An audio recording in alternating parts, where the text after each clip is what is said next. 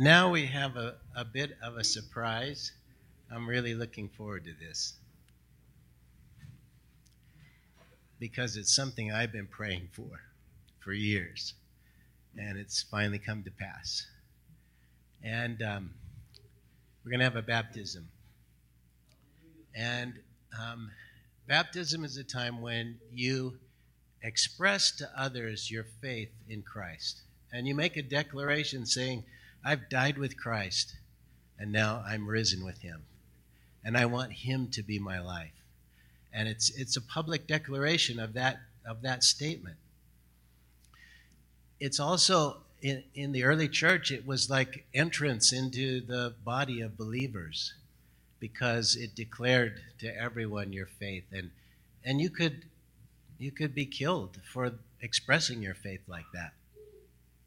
So it's a very special and important thing. And we're so glad this morning for this baptism that's about to take place. But I'm not going to do it. I think our Father should do it.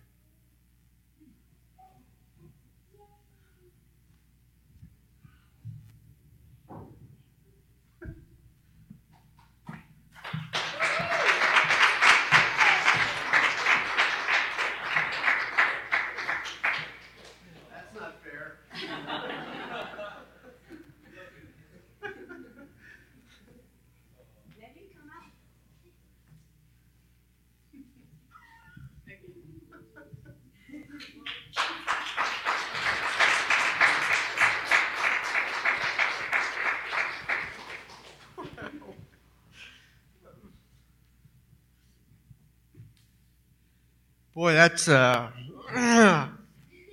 give me a moment to get my composure here. My wife was just telling me that, and I was like, no, she didn't say anything to me about it. Oh, come on, my girl. Wow.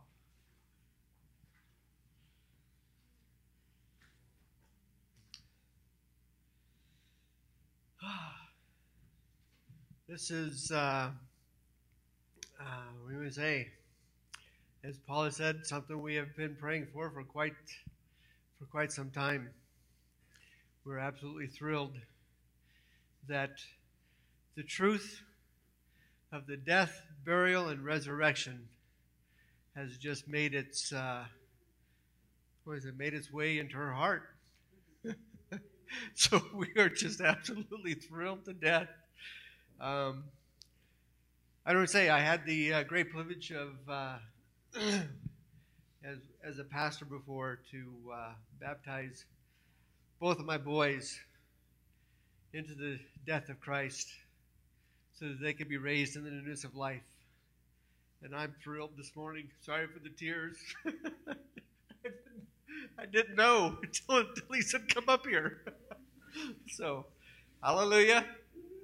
I will hand this over to Marco, and then I will project. Wow. I'm so thrilled.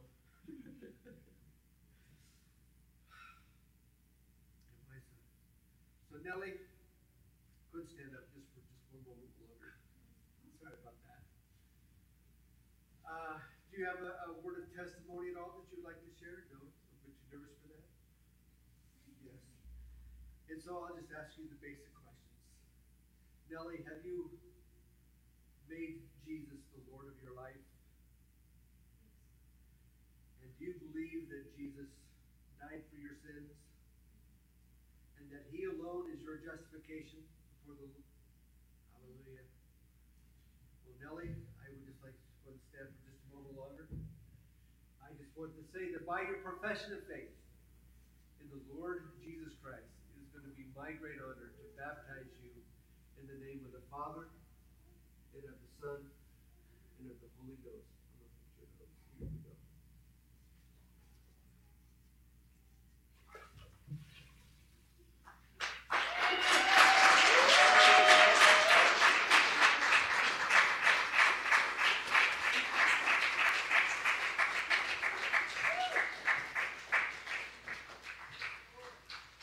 Glory Glory to God. He has set her and all of us free. Amen. Stand with us. Let's worship. Hallelujah. Hallelujah.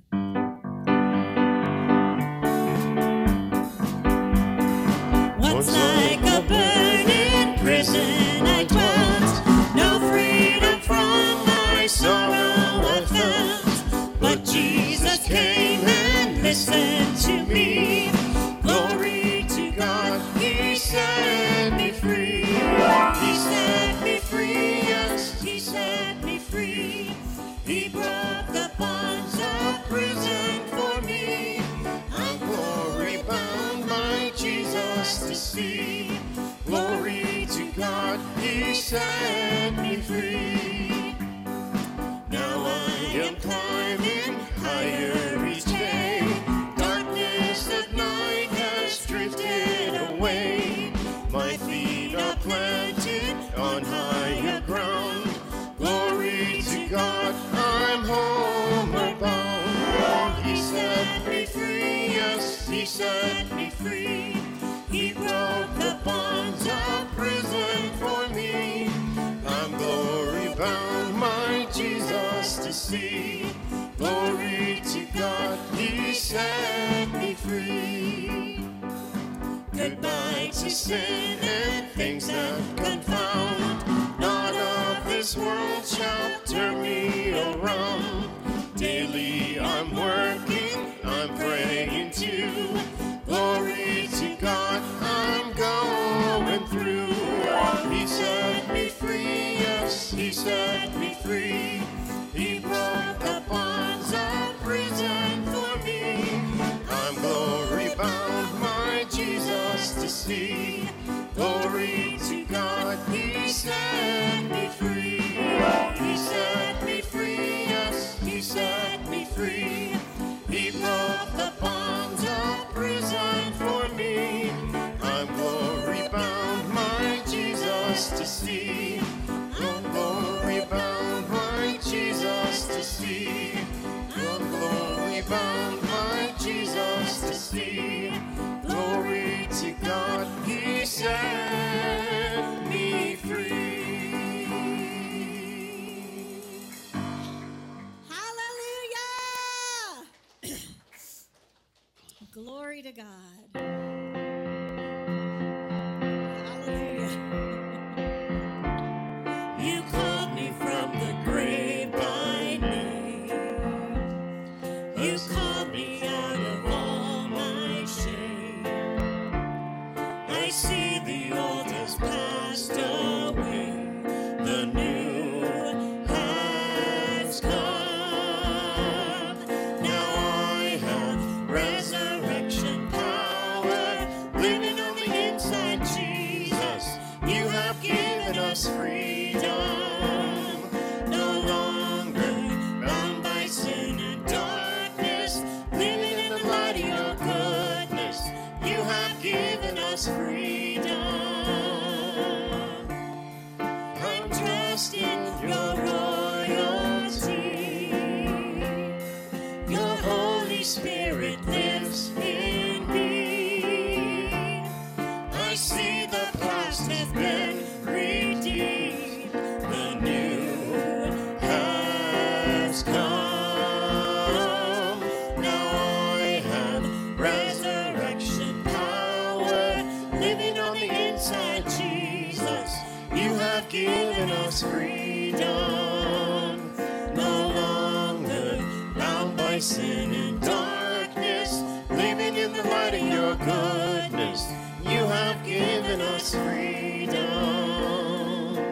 Freedom. You have given us freedom. You have given us freedom. My chains are gone. Freedom. You have given us freedom. You have given us freedom. Oh, hallelujah. Freedom. You have given us freedom. You have given us freedom. My chains are gone. Freedom. You have given us freedom.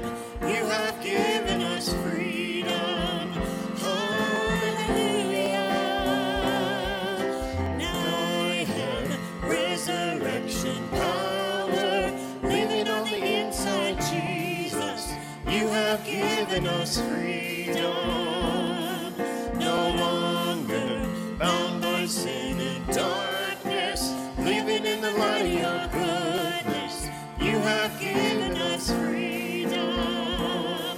Now I have resurrection power, living on the inside, Jesus. You have given us freedom, no longer bound by sin and darkness, living in the light of your goodness.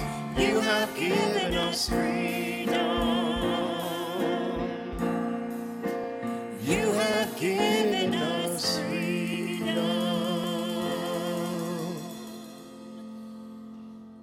Thank you, Lord. Hallelujah.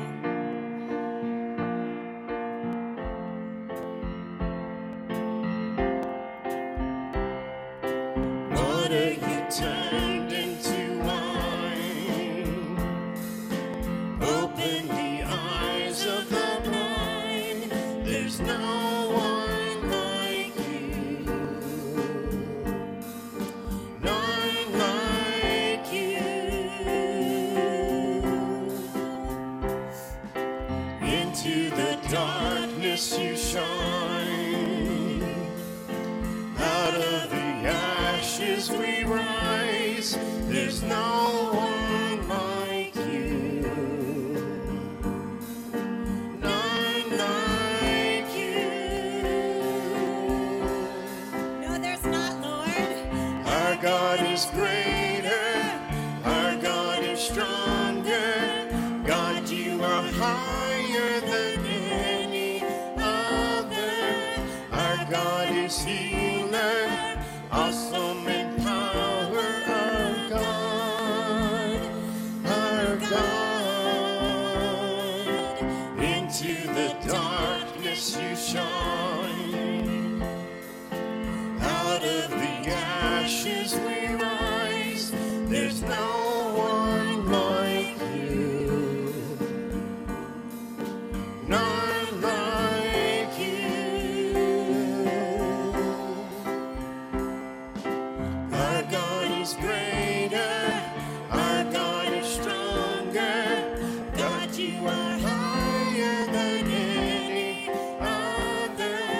Our God is healer, awesome in power. Our God, our God. And if our God is for us, then who could ever stop us? And if our God is with us, then who could stand against? And if our God is for us, then who could ever stop us? And if our God is with us, then who could stand against?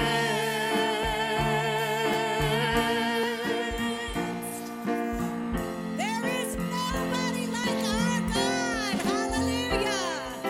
Our God is greater, our God is stronger. God, you are higher than any other. Our God is healer, awesome in power. Our God, our God. Our God is greater, our God is stronger. God, you are higher than any other. Our God is healer, awesome in power. Our God, our God.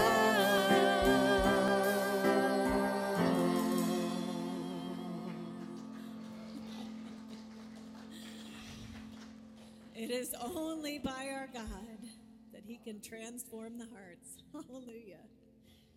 Thank you, Lord.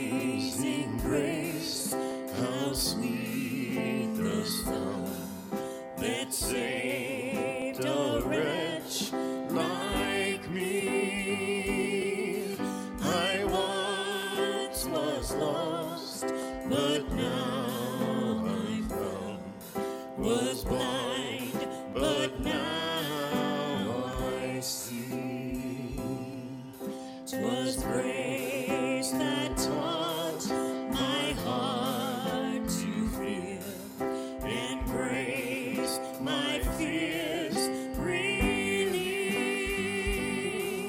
How precious did that grace appear, the hour I first believed. My chains are gone, I've been set free. My God, my Savior has ransomed me, and like a flood, His mercy reigns, unending love, amazing grace. The Lord has promised good to me. His word my hope secures. He will my shield and portion be, as long as life endures. My chains are gone, I've been set free. My God, my Savior has ransomed me, and like a flood, His mercy reigns, unending love, amazing grace. My chains are gone, I've been set free. My God, my Savior has ransomed me, and like a flood, His mercy reigns, unending love, amazing grace. The earth shall soon dissolve like snow, the sun forbear to shine,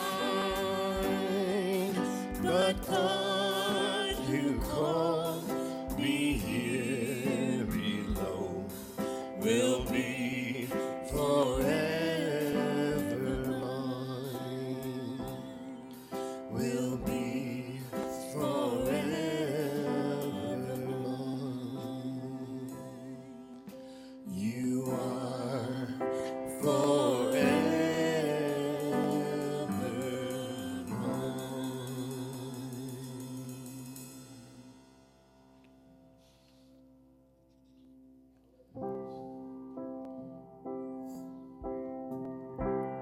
Were the Word from the beginning, one with God the Lord Most High.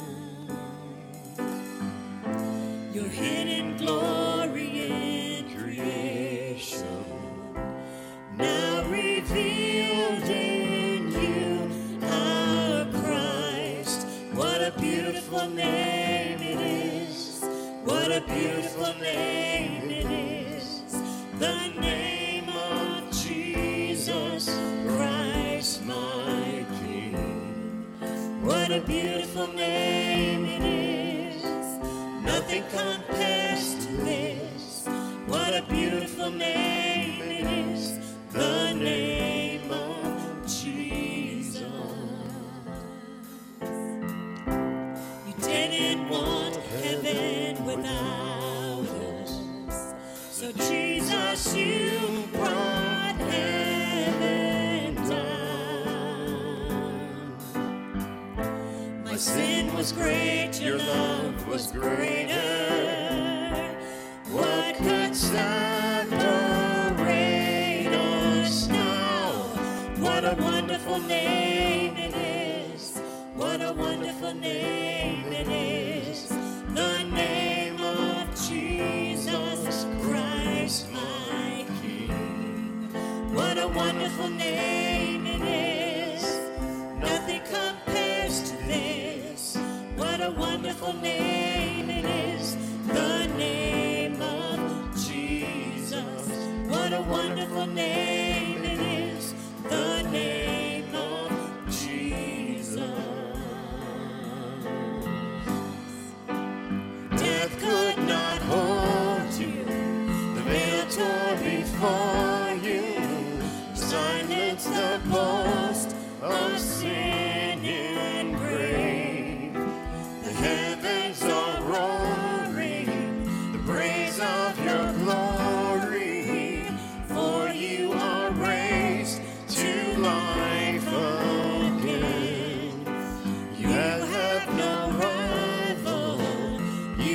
have no equal, now and forever, God, you reign. Yours is the kingdom, yours is the glory, yours is the name above all names. What a powerful name it is, what a powerful name it is, the name of Jesus Christ, my King. What a powerful name it is, nothing can stand against. What a powerful name it is, the name of Jesus. You have no rival, you have no equal, now and forever, God, you reign. Yours is the kingdom, yours is the glory, yours is the name above all names. What a powerful name it is, what a powerful name it is, the name of Jesus Christ, my King. What a powerful name it is, nothing can stand against. What a powerful name it is, the name of Jesus. What a powerful name it is, the name of Jesus.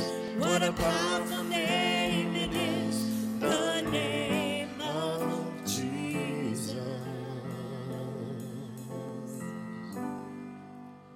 And you have no rival, you have no equal, now and forever, God, you reign.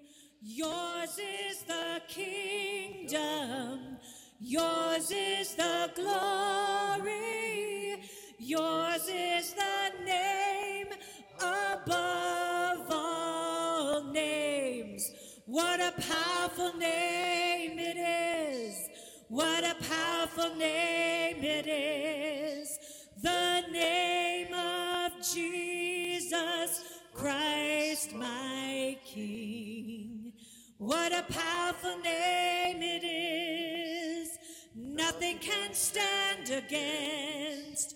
What a powerful name it is, the name of Jesus. What a powerful name it is, the name of Jesus. What a powerful name it is, the name of Jesus. Hallelujah. Thank you, Lord. It is only by your blood and by your powerful name that hearts can be changed and transformed and renewed and set free. Thank you, Lord Jesus, for what you have done in each one of us. Thank you, Lord. Thank you that you hear us when we call upon your name. And thank you that every prayer that we have prayed, Lord, you have kept. And thank you for answered prayer. We just bless your great, wonderful, beautiful, powerful name this morning, for you deserve it all.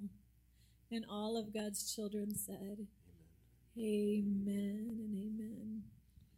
Today we are in Galatians chapter 4, verses 21 to 31. If you're a guest with us this morning, we go through a book of the Bible, one passage at a time, and I tried to explain it so that we thoroughly understand it and have some application for our own lives. And so you happen to have joined us today. We're kind of past the middle of Galatians. It's It's a letter from the Apostle Paul to this church at Galatia, and he's just really shocked of the news that they've turned away from what he calls his gospel, meaning the gospel of grace, that its salvation is by faith alone, by grace alone, through faith alone, and that they are listening to these false teachers who are trying to tell them that they have to be circumcised to be saved. So this letter is an attempt to get them to come to their senses. And in it, he has tried to convince them by sharing that his own testimony, his personal testimony, which is an incredible picture of grace, how he's on his way to persecute believers, and the risen Lord shows up and calls him, and talk about totally by grace. My goodness. The killer of Christians becomes the Apostle Paul, who's sharing the gospel around the world, and probably the biggest church planter in the first century. And after that, he then showed them the scriptures, how historically throughout the Old Testament, salvation has always been by grace through faith. He used Abraham as an example. And he explained that the promise to Abraham was that his descendant, Jesus, would bless the world through faith. Through that one descendant, having faith in that descendant would bless the world. And so even though the law came after that, the law doesn't nullify that previous promise that God was going to bless the world through the descendant of Abraham. And earlier in this chapter, he explained that the law was a guardian. It was kind of like a director keeping us in line until grace came, until that promised heir, Jesus, came into the world.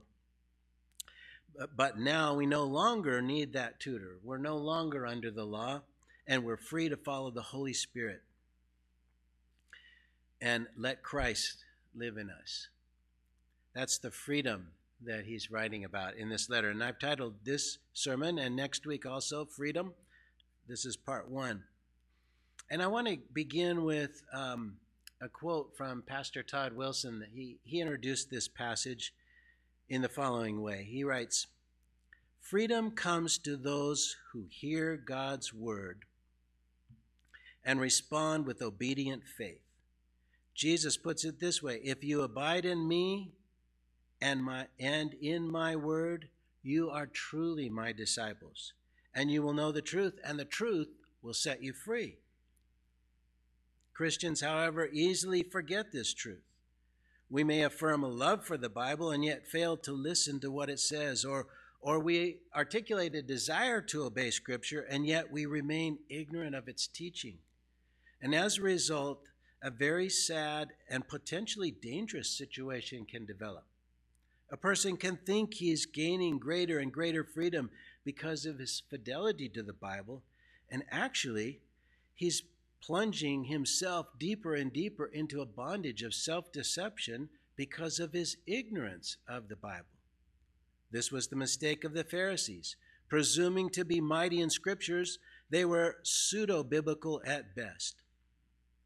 Recall how Jesus chided them for their dutiful obedience to the law that was little more than sophisticated effort to downplay, if not altogether avoid, the real heart of the law. To be sure, the Pharisees could strain out the exegetical gnats with the best of them. The problem is, in the process, they ended up swallowing camels whole. Instead of this legal, that's the end of the quote, instead of this legal obedience to the word, we need a knowledge of God's word that's directed and illumined by the Holy Spirit. Amen? Lest we become legalists. In honor of God's word, would you stand with me as I read our passage for today, Galatians chapter 4, verse 21 to 31. "Tell me, you who desire to be under the law, do you not listen to the law? For it's written that Abraham has 2 sons, one by a slave woman and one by a free woman. But the son of the slave was born according to the flesh, while the son of the free woman was born through promise. Now this may be interpreted allegorically. These women are 2 covenants. One is from Mount Sinai, bearing children for slavery. She is Hagar. Now Hagar is Mount Sinai in Arabia. She corresponds to the present Jerusalem, for she is in slavery with her children. But the Jerusalem above is free, and she is our mother. For it is written, Rejoice, O barren one who does not bear. Break forth and cry aloud, you who are not in labor, for the children of the desolate one will be more than those of the one who has a husband. Now you, brothers, like Isaac, are children of promise. But just as at that time he who was born according to the flesh persecuted him who was born according to the Spirit, so also it is now. But what does the Scripture say? Cast out the slave woman and her son, for the son of the slave woman shall not inherit with the son of the free woman. So, brothers, we are not children of the slave, but of the free woman. Amen. You can be seated. So our text today continues Paul's argument from Scripture, but in an allegorical way. And while this was a common practice among Hebrews in the first century to preach allegorically, and many times throughout history it's kind of become popular at times, it's probably the most abused method of preaching that there is when it's not inspired by the Holy Spirit. Paul's knowledge of the Scriptures and his willingness to let the Holy Spirit teach him gave him some really rich insights, and this passage today is one of those. He could see God's patterns behind the stories of Scripture. Jesus' parables are a form of allegory. From fictional stories, though usually based often on actual events, to practical applications in life. And we can be sure that they're inspired from biblical themes, as Jesus said he only spoke what the Father showed him. In a similar way, Paul was so steeped in Scripture, so full of the Holy Spirit, that we can be sure his allegory is inspired. He took the biblical account of Sarah and Hagar to illustrate a point he saw throughout Scripture. And this is the important point in making an allegory from Scripture. It has to be in accord with Scripture. It has to give the message that's in line with other Scripture. And only then can we be sure we're being accurate and not doing violence to the intended meaning of the passage. A book in the foyer, Jesus Concealed in the Old Testament, has numerous allegories from Old Testament characters that prefigure Jesus Christ. And I was comfortable making the point because Jesus said the law and the prophets were about him in Luke 24:44. Paul is sure that this allegory is faithful to God's word because of the scriptural proofs he's given already in this letter and he gives throughout the book of Romans. Verse 21. Tell me, you who desire to be under the law, do you not listen to the law? So Paul's going to use this allegorical reading of Sarah and Hagar to teach the Gentiles who were considering being circumcised in an effort to please God. He's trying to help them see that we are only free from the laws of Moses when we receive the promise by faith. He started out by saying, okay, you want the law?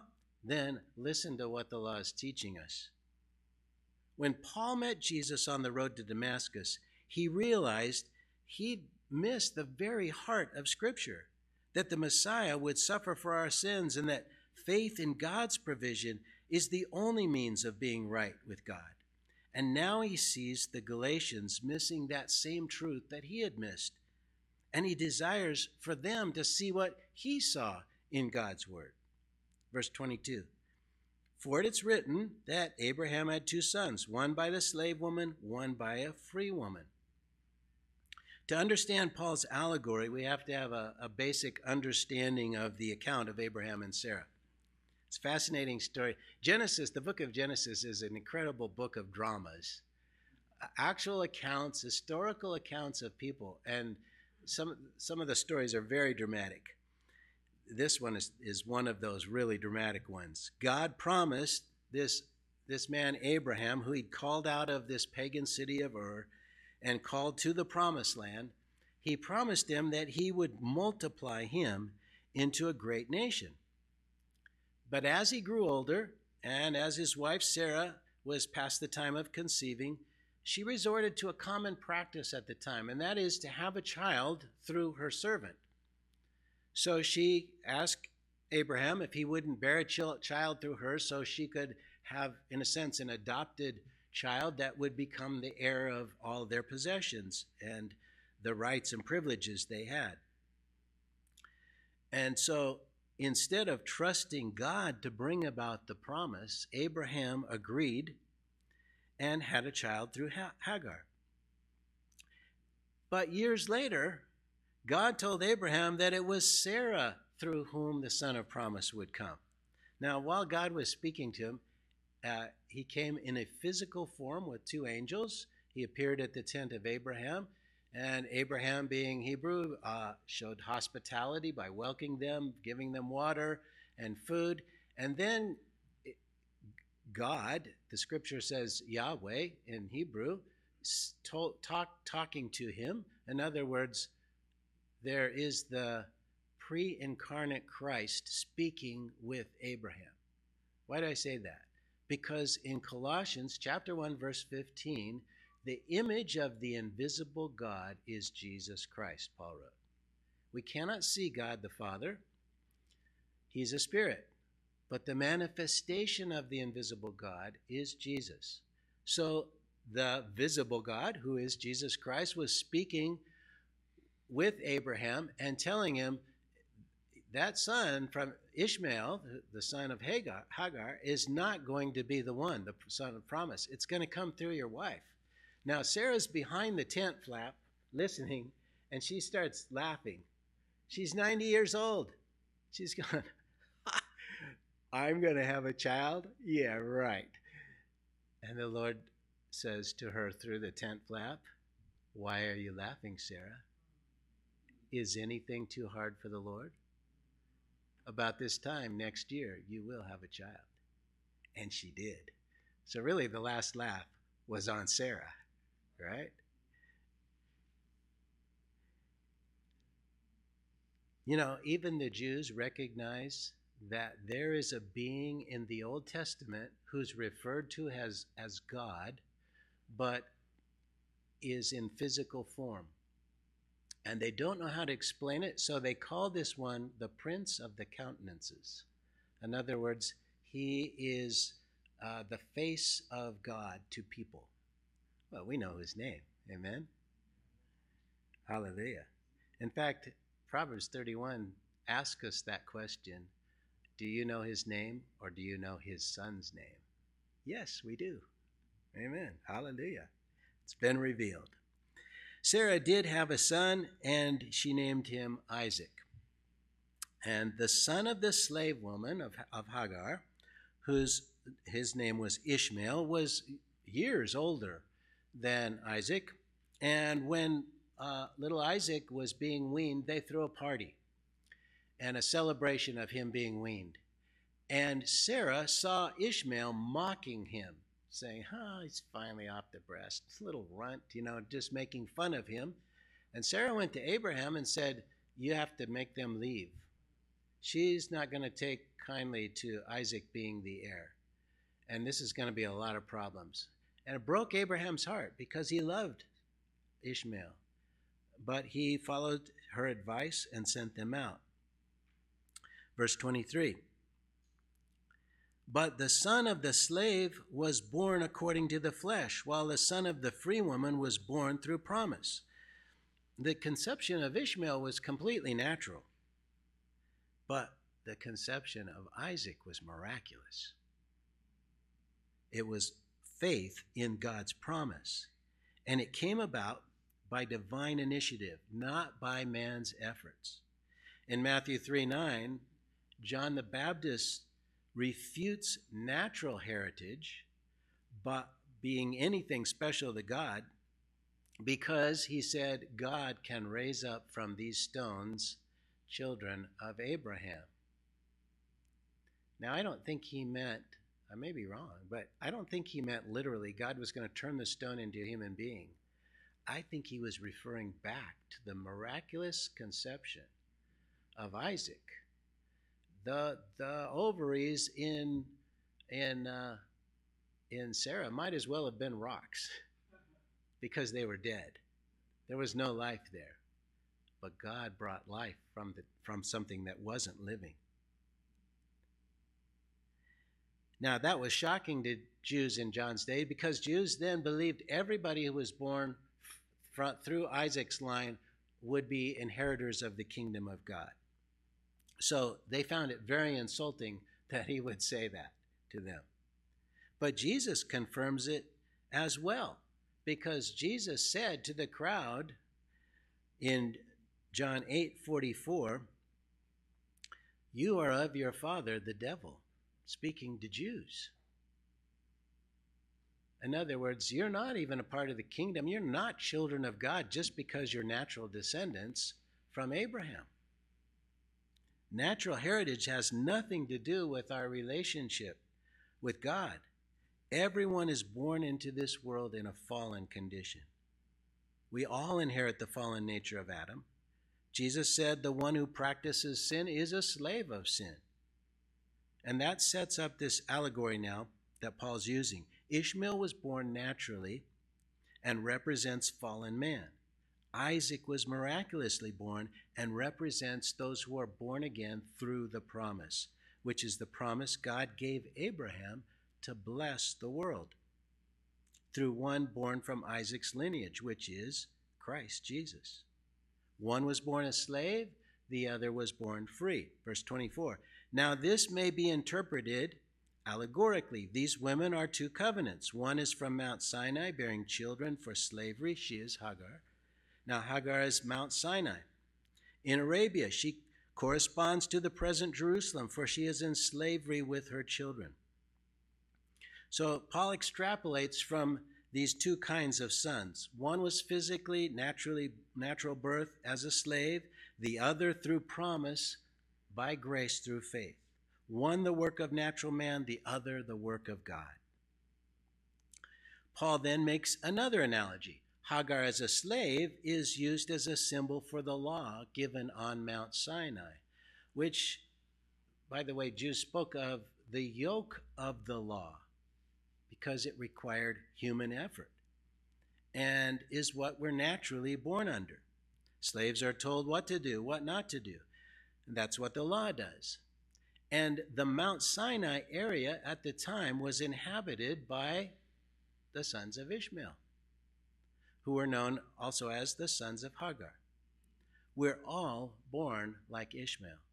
We all start off as slaves under the law of do's and don'ts, right? Our parents tell us, don't do this, do that, don't do this. No. And one of the first words the children learn, no, right? They say it back to mommy and daddy, no, right? Because we're under the law. We don't have the Spirit, just as in the illustration here. Paul then connects that with Jerusalem that is under the bondage to the old covenant.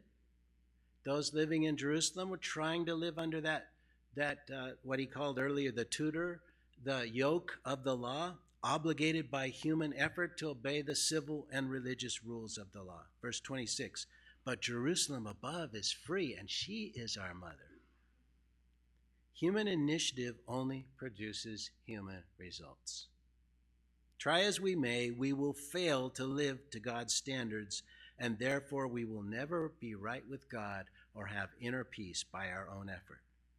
But there's also the city of peace for those who are born again, according to the promise by faith, the heavenly Jerusalem. Like Isaac, these who are born again, according to the promise by faith, are born supernaturally. It includes people of faith who've gone before us. This is the church that we're talking about, and our mother, so to speak. In this allegory, she is represented by the princess, Sarah. As the bride of Christ, we love Jesus, and that results in new believers whom we share with and nurture and bring to maturity in Christ. You know, I've been asked several times by feminists, where is the mother in the Godhead? Where is the woman? Well, she's not a part of the Godhead, but she's the helpmeet by marriage. She's still being prepared for the wedding, sanctified and conformed to the image of Christ.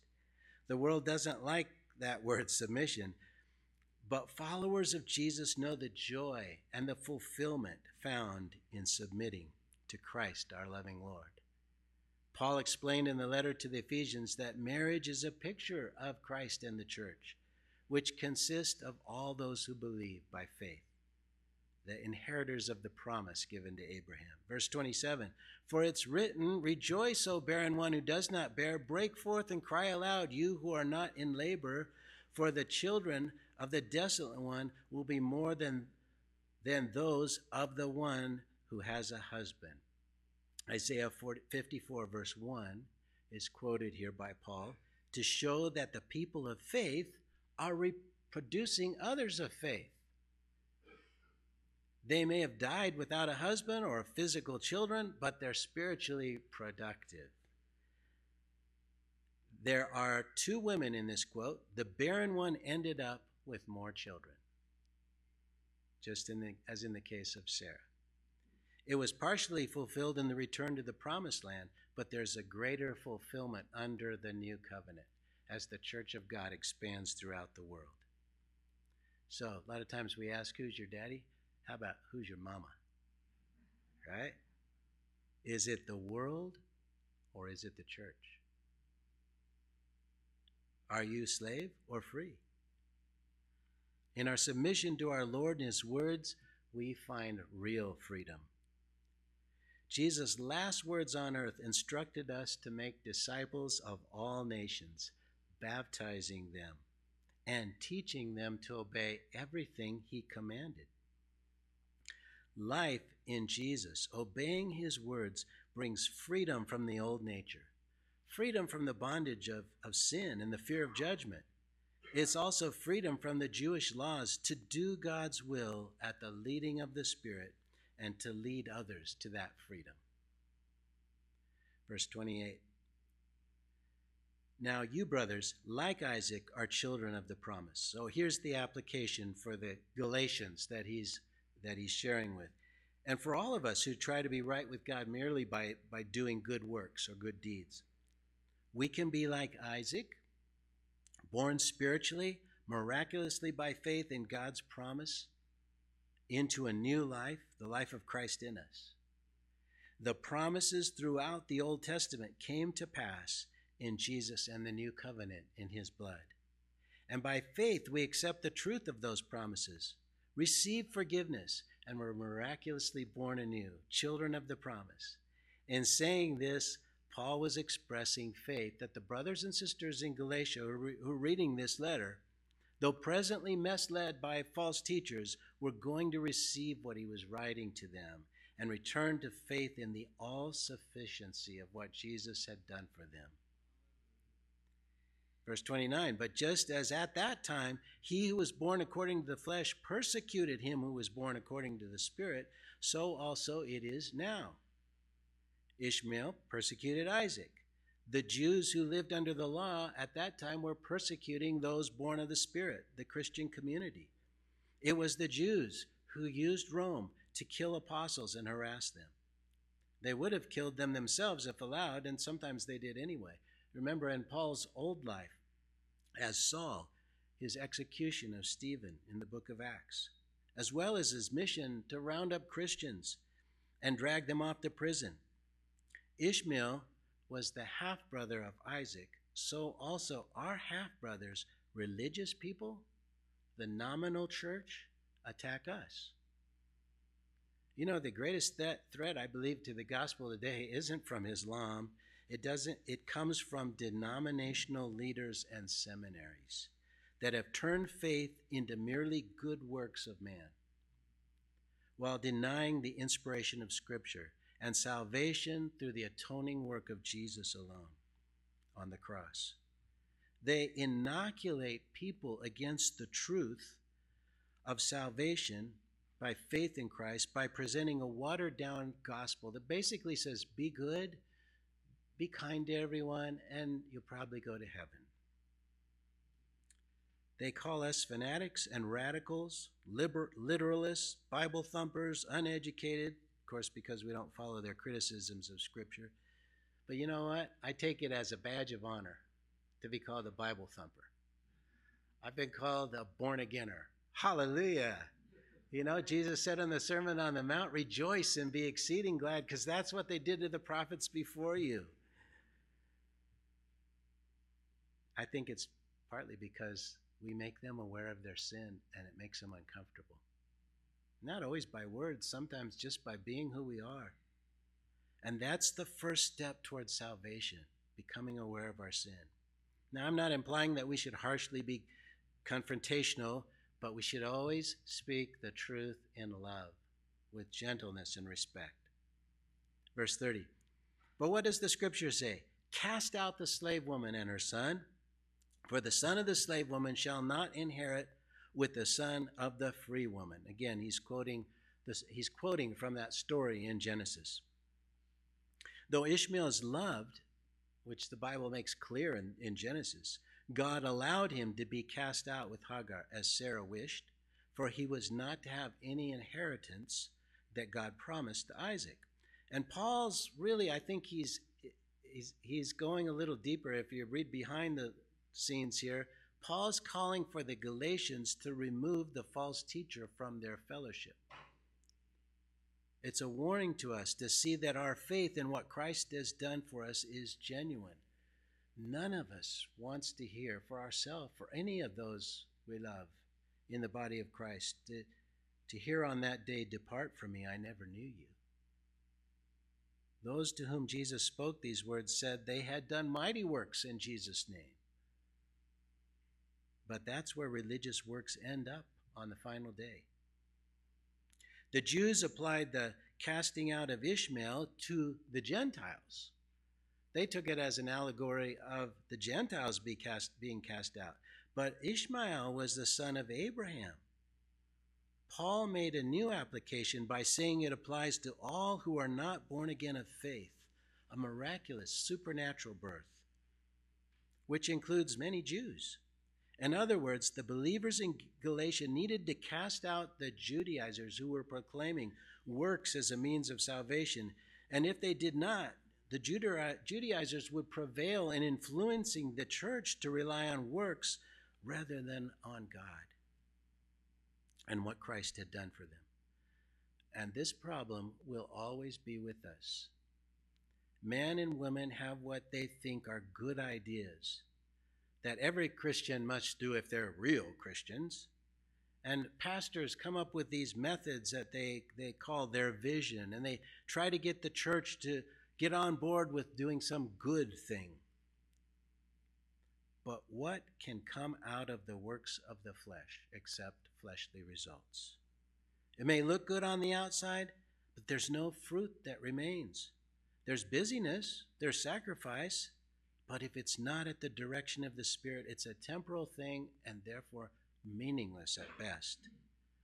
Only things brought about by God's initiative, led by the Spirit, moving the hearts of believers, Christ through us, produces fruit that remains. And our last verse, verse 31. So, brothers, we are not children of the slave, but of the free woman. Amen? Hallelujah.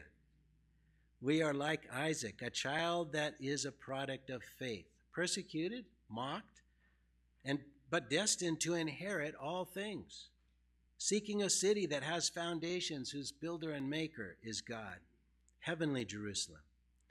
Later in this letter, Paul calls us the Israel of God. That's chapter 6, verse 16. This all boils down to works or grace through faith. Every other religion is focused on works, which is man-dependent. True Christianity is Jesus-dependent. Amen? I heard one little wimpy amen. I want to hear amen.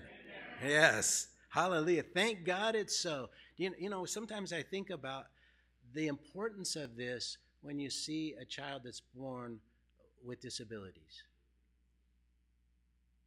It is so easy to come to faith in Christ that even a disabled child that even doesn't have all his faculties can understand Jesus loves me, this I know, and can accept him by faith.